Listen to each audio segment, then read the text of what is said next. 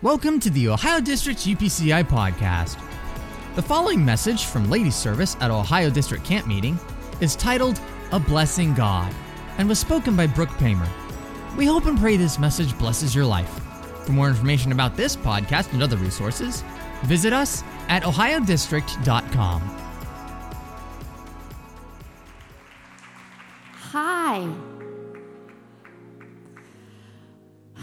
Congratulations for getting up and being here at 10 a.m. on a Friday morning. I honor you for your sacrifice to be in the house of the Lord. Isn't it good to be together?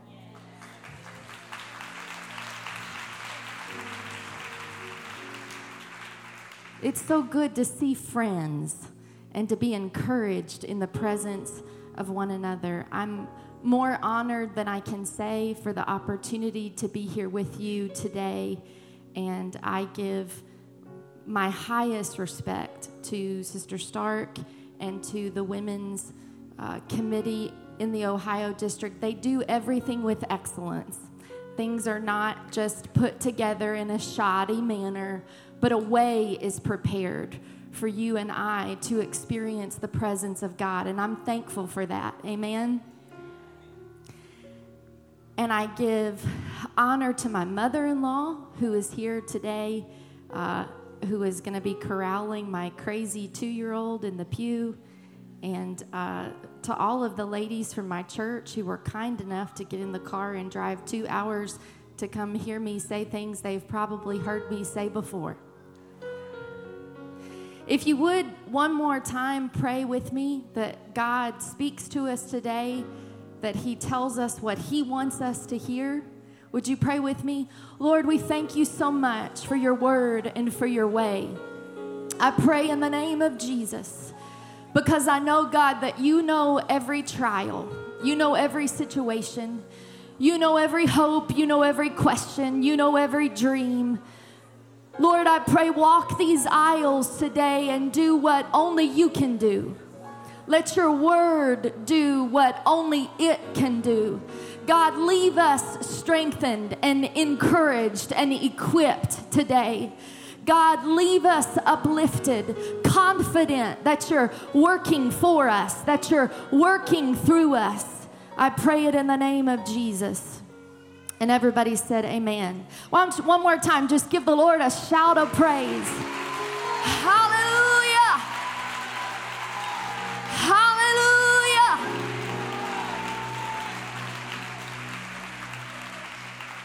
God bless you. You may be seated. The best way that I know to convince you to withhold nothing is by presenting to you a God that withholds nothing from you. Psalm 84 verse 11 reads, "For the Lord God is a sun and a shield. He lights your way and he protects you. The Lord will give grace and glory. No good thing," everybody say, no good thing, "will he withhold from them that walk uprightly." God does not withhold good things. He is not a withholding God. It is in his very nature to bless us. The Bible begins with God creating, and as he brings into existence the first man and first woman, his very first act is to bless them.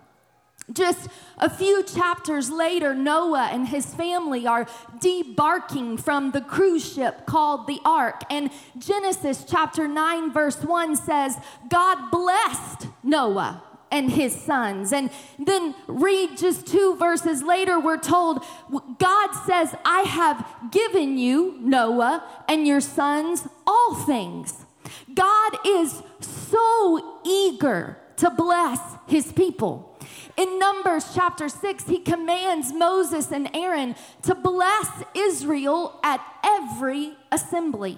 And so when the people of God would gather, the priests would pray over them, "The Lord bless you and keep you. The Lord make his face to shine upon you and be gracious to you. The Lord lift up his countenance upon you and give you peace." In Luke chapter 1, verse 28, when God dispatches an angel to alert Mary that she is to be the mother of Jesus, the very first words out of that angel's mouth are, "Thou art highly favored. The Lord is with thee. Blessed art thou among women." In Luke chapter 24, the last exchange between Jesus and his disciples is recorded. He is giving them instruction. He is filling them in on the importance of what they have witnessed during their time with him. He is commissioning them to reach others. And the very last thing that Jesus Christ, God robed in flesh, dwelling among us, the very last thing that he does on this earth is to lift up his hands and bless them. The Bible literally says in Luke 24, verse 51, while Jesus blessed them, he was parted from them and carried up into heaven. He can't help himself. He is a blessing God. He can't contain it. He can't hold it back. He withholds no good thing from his people. While we are certainly cautioned that our adversary, the devil, like a roaring lion, is walking about to and fro in the earth, seeking whom he may devour, we are also promised that there is no one like our God, who the Bible says rides across the heavens looking for opportunities to help us. Matthew chapter 7, verse 7, ask, and it will be given to you. Seek, and you will find. Knock, and it will be opened to you. Verse 9, what man is there among you who, if his son asks for bread, will give him a stone? Or if he asks for a fish, will give him a serpent? If you then, being evil, know how to give good gifts to your children, how much more will your Father who is in heaven give good gifts to those who ask him? No good thing does he withhold from those who walk uprightly. Now, it's not just something that I want. It's not luxury vacations and teenagers who don't talk back and husbands who always say yes. We got to narrow the field on what a good thing is. Because if you don't understand this verse, it can make or break your faith. He withholds no good thing from those who walk uprightly. I have a 2-year-old. She has a little bit of a candy addiction. And word has apparently spread because right before church started Wednesday night, Brother Stark handed her a bag of M&Ms and a Kit Kat. Now, it didn't even remotely cross her mind that she wasn't going to eat the entire bag of M&Ms and the Kit Kat right there in that moment in the middle of church. Never even dawned on her. But I'm her mama. And so I understand that even though she perceives all the chocolate to be a good thing, I understand that she doesn't have the healthy eating habits and the self-discipline or the concept of the dry cleaning bill to make those decisions in that moment, right? And so sometimes I hide things from her temporarily because I hand out the good things in a way that is best for her. I have the big picture. I know where we're going. I know where I'm taking her. I know what my goal is. I love her. And because I love her, and because I'm stewarding her, and because I'm fighting for her, she can trust me to hand her the good things when she needs them. Amen? He withholds no good thing from those who walk uprightly. It's the peace in the midst of the storm. It's the joy in the center of my circumstance. It's the perfecting of my faith. It's the resolution that reveals His glory. It's the praise that replaces my spirit of heaviness. It's the freedom instead of bondage. Can I just tell you this morning, He is not a withholding God. He gives good things. He blesses. He looks for opportunities to move and work on our behalf. While it is true that the Bible tells the story of a God who desires, even delights, to bless His people, even knowing this, I'm not 100% certain that we have wrapped our hearts around the degree to which God is willing to bless us. I love the disciples. They were flawed, authentic people. They had tempers, and they got jealous of one another. And they had a front row seat to the ministry of Jesus, but they didn't always have it entirely figured out. If you jump into the narrative in Matthew chapter 14 of Jesus and His disciples, they are gathered with a large, hungry crowd. And it's important to realize that what's happening here is not just about feeding people. A massive crowd has gathered. We for sure know that there were 5,000 men and most assuredly as many, if not more, women or children. Day has turned into evening and they are removed from any village. And so the disciples suggest that Jesus send them off into the villages to purchase their dinner. But this is a teaching moment. Jesus has a truth that He wants to impart. A truth so significant that this is the only miracle that Jesus does that is recorded in all 4 Gospels. We get 4 perspectives on one encounter, all aligning perfectly, no contradictions.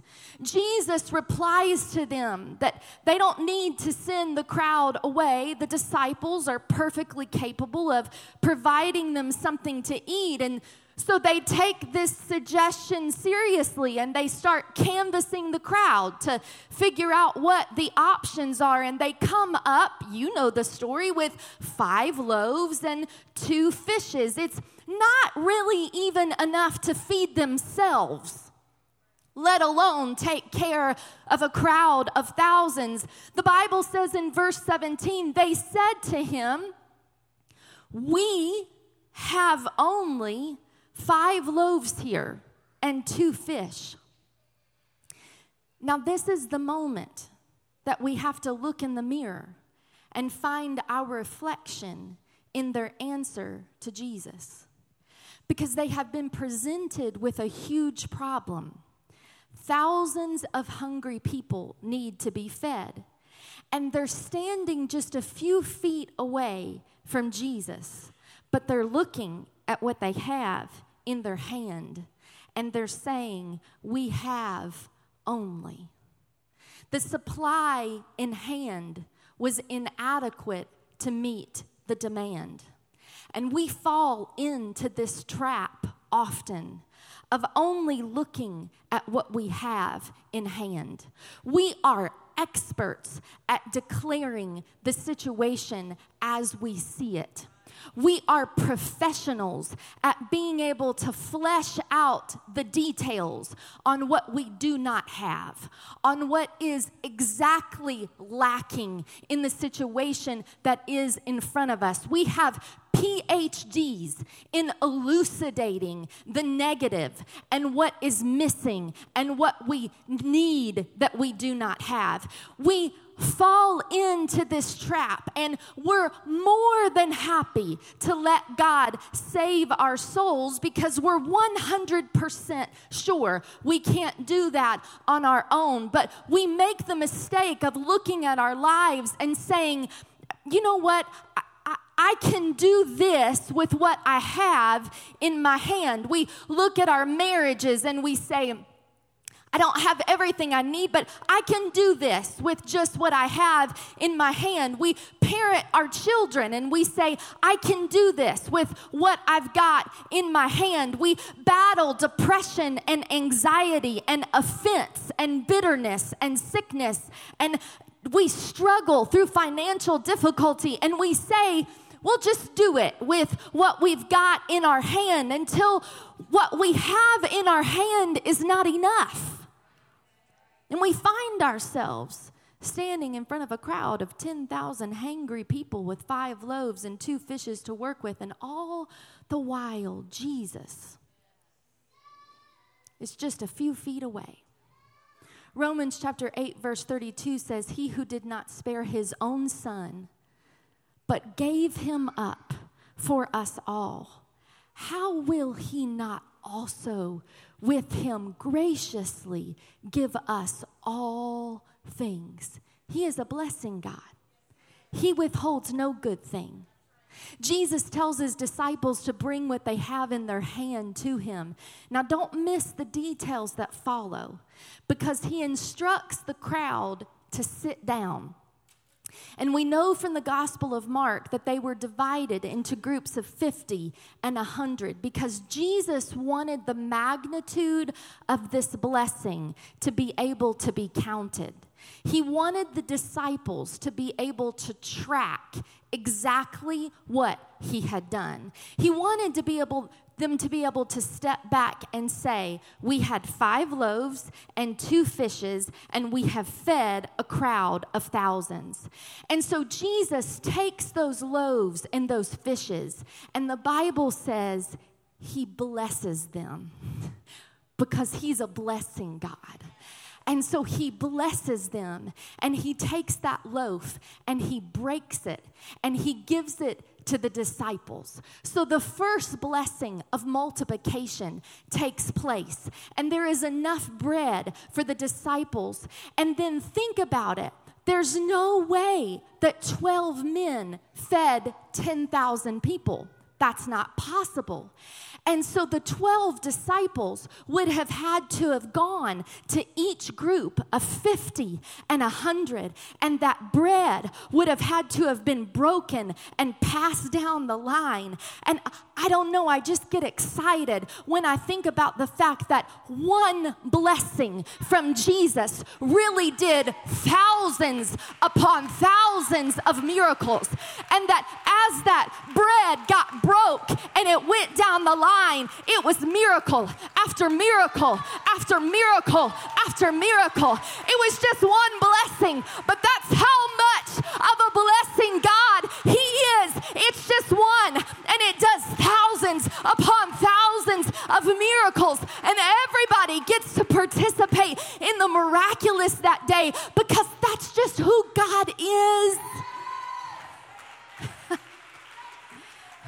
The Bible says they ate all and were satisfied. And they took up 12 baskets full of the broken pieces left over. They didn't just get enough to eat to stave off their hunger. They ate until they were satisfied. And Jesus said, I want to make sure that you 12 people who don't have this all figured out really leave understanding it. So I'm going to give you each a basket of leftovers, because that's just the way God works. He doesn't just meet your need, he gives you the overflow.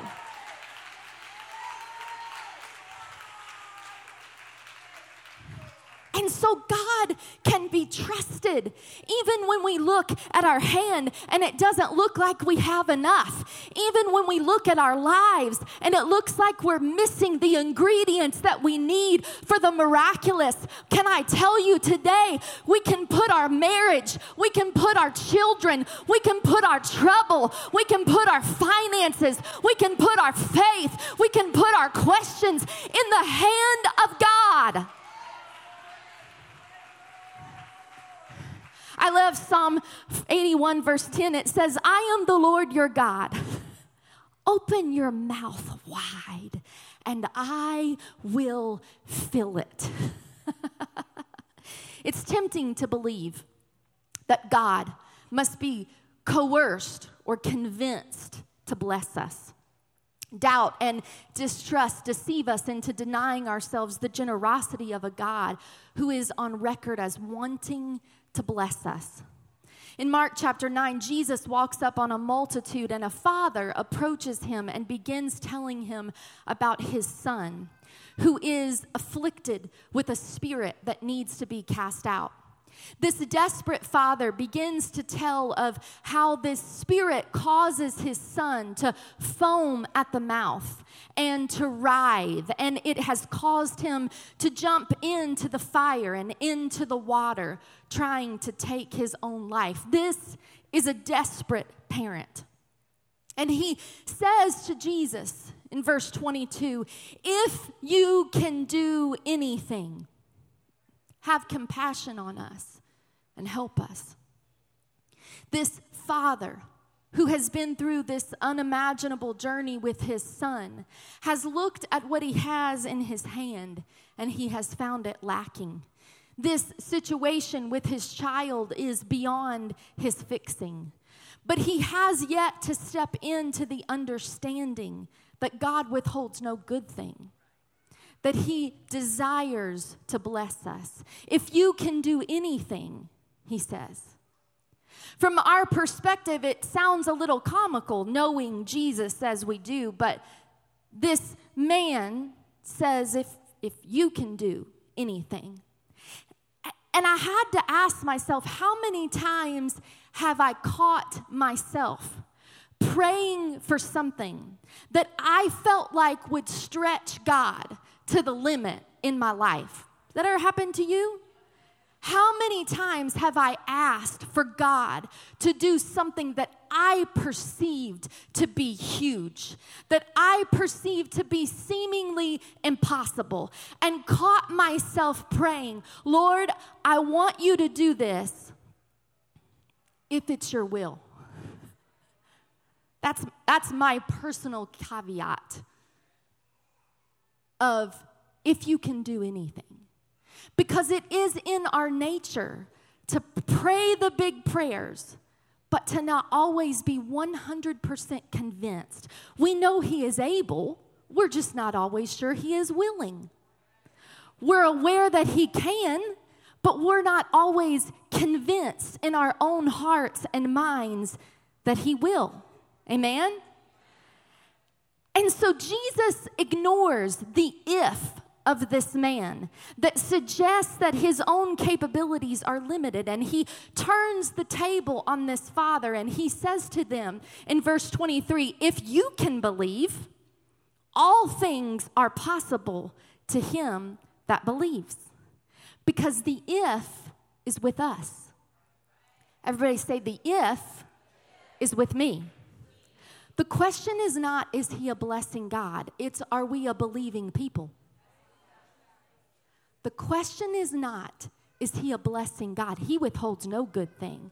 The question is, am I a believing people? 2 Chronicles 16 verse 9 says, for the eyes of the Lord run to and fro throughout the whole earth to show himself strong on behalf of those whose heart is loyal to him. He is literally searching the earth for opportunities to bless us. We need to drop the if from our vocabulary. If he can, no, he can.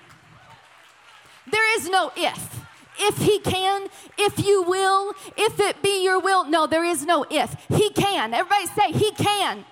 He can. When we believe that God's favor is in our lives, we start to act differently. We start to square our shoulders and to walk in confidence. We start to trust that our backslidden spouse is coming home. We start to believe that the sickness is going to be gone. We start to trust and walk in faith that our finances are going to be blessed. We start to believe that God can set us free and make us overcomers. Something happens deep down in our soul when we delete the if and we start believing He's a blessing God. He's a way-making God. He's an answer-providing God.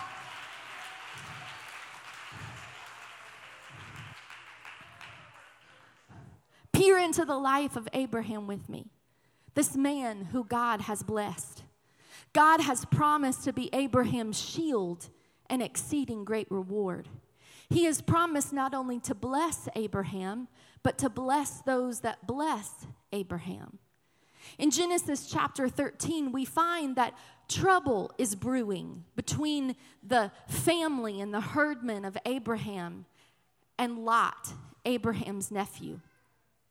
And so Abraham comes to Lot and he says, "Is not the whole land before you? Please separate from me.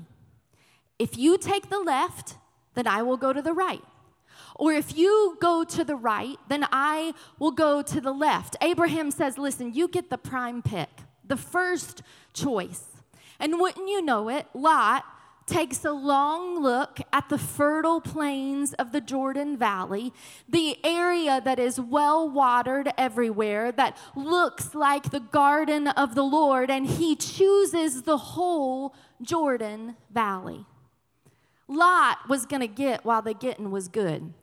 Everybody's met somebody like that. But Abraham didn't get rattled. He didn't get worried. He didn't get upset. Because he understood that he was functioning under the blessing of the Lord. The word had already gone out on Abraham's life. He was blessed. He was blessed going in and blessed coming out.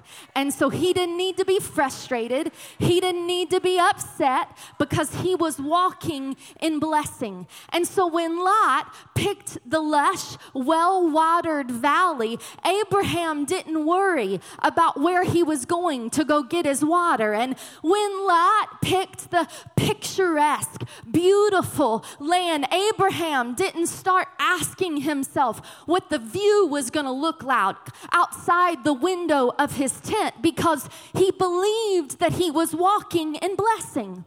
And sure enough, Lot doesn't get good and gone, and God shows up and says, "Okay, Abe, come on. Come on, let's take a walk."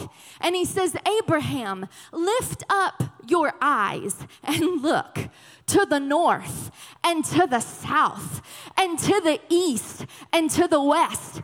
Abraham, everything that your eye touches is yours. Everything that you see, I'm going to give it to you. You are walking in blessing." God says, "Get up, Abraham, and go take a walk on your land, the length of it and the breadth of it, because it is yours for the taking." Can I tell you today that some of us need to let the spirit of Abraham get on us, that there are some things in our lives that are ours for the taking, that God has already given them to us. God has already spoken the promise. God, who withholds no good thing, has already guaranteed them in our lives, but the if is still with us, and we need to delete that if and start walking in the authority that we know we are a blessed people. The hand of blessing is upon us. There are some things that we need to take back, that we need to start walking the length and the breadth of, and say, "Devil, you can't have it. World, you can't have it. I take authority in the name of Jesus because I'm walking under the blessing of God." Oh, come on, somebody, give the Lord some praise.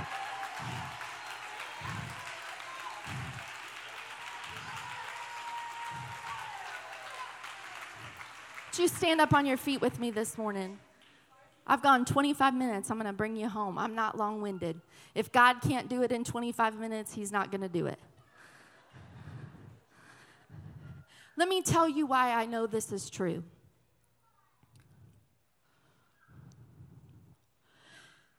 15 years ago,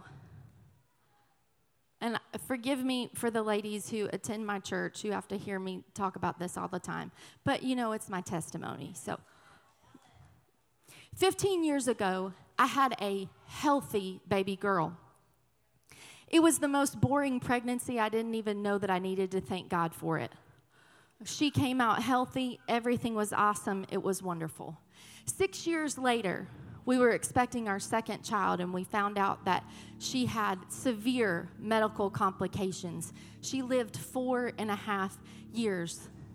I was thinking this morning as I was getting dressed that just several years ago, the year before she passed away, 2016, we were at camp meeting. We were helping do some things, and we had not brought her with us. And we drove home on Friday to get her. And we brought her back to camp meeting on Friday night because there was a miracle service. And I just wanted her to be in the presence of God and to experience the miraculous. I had her right here at this altar where I believe God moved on her. But her healing was supposed to happen on the other side. And so I give glory to God. She's healed today and completely okay. She's in heaven waiting on me. But that's not the end of the story. Because 13 years in, 2019, we found out we were expecting our third child. That was a miracle in and of itself. But the doctors told us that I had a blood disorder that was attacking my daughter. And they told me that all of her organs were on the outside of her body. And I can't tell you how devastating it was to be there in that moment for the second time and not know how I was going to make it through. But God is a blessing God who withholds no good thing. And so do you know what happened? In the middle of that story, my husband, who's a problem solver. Does anybody else have a husband who's a problem solver? Gotta love him. Gets on the phone with some specialist from Boston, and he's telling him about our situation and about all this stuff that's going on and about these problems that the doctors say that we're facing. And the doctor stops him and he says, Mr. Paymer, I don't know how to explain this to you other than just to say you should have never had a healthy kid at all. There should have never been a healthy child in your family. And I'll be honest with you, it didn't hit me in that moment. But as I began to ruminate on that over the next several weeks, I began to understand what God had done. That God had gone ahead of me 13 years and done a miracle in my family and in my home that I didn't even know to ask for. I just had given him my life. I just had said, take it, Lord. And because of that, I was able to walk in blessing. And so God kept a miracle on the back burner for 13 years until the moment that I needed it. And when I needed it, he pulled it out and said, here, let me tell you what I've already done for you. And can I tell you, there's a 2-year-old sitting in that pew over there, and all of her organs are in the right place. And she's fully functioning and fully capable because God is a blessing God that withholds no good thing from his people. And that concludes this podcast. If you enjoyed this podcast, please like, share, and subscribe.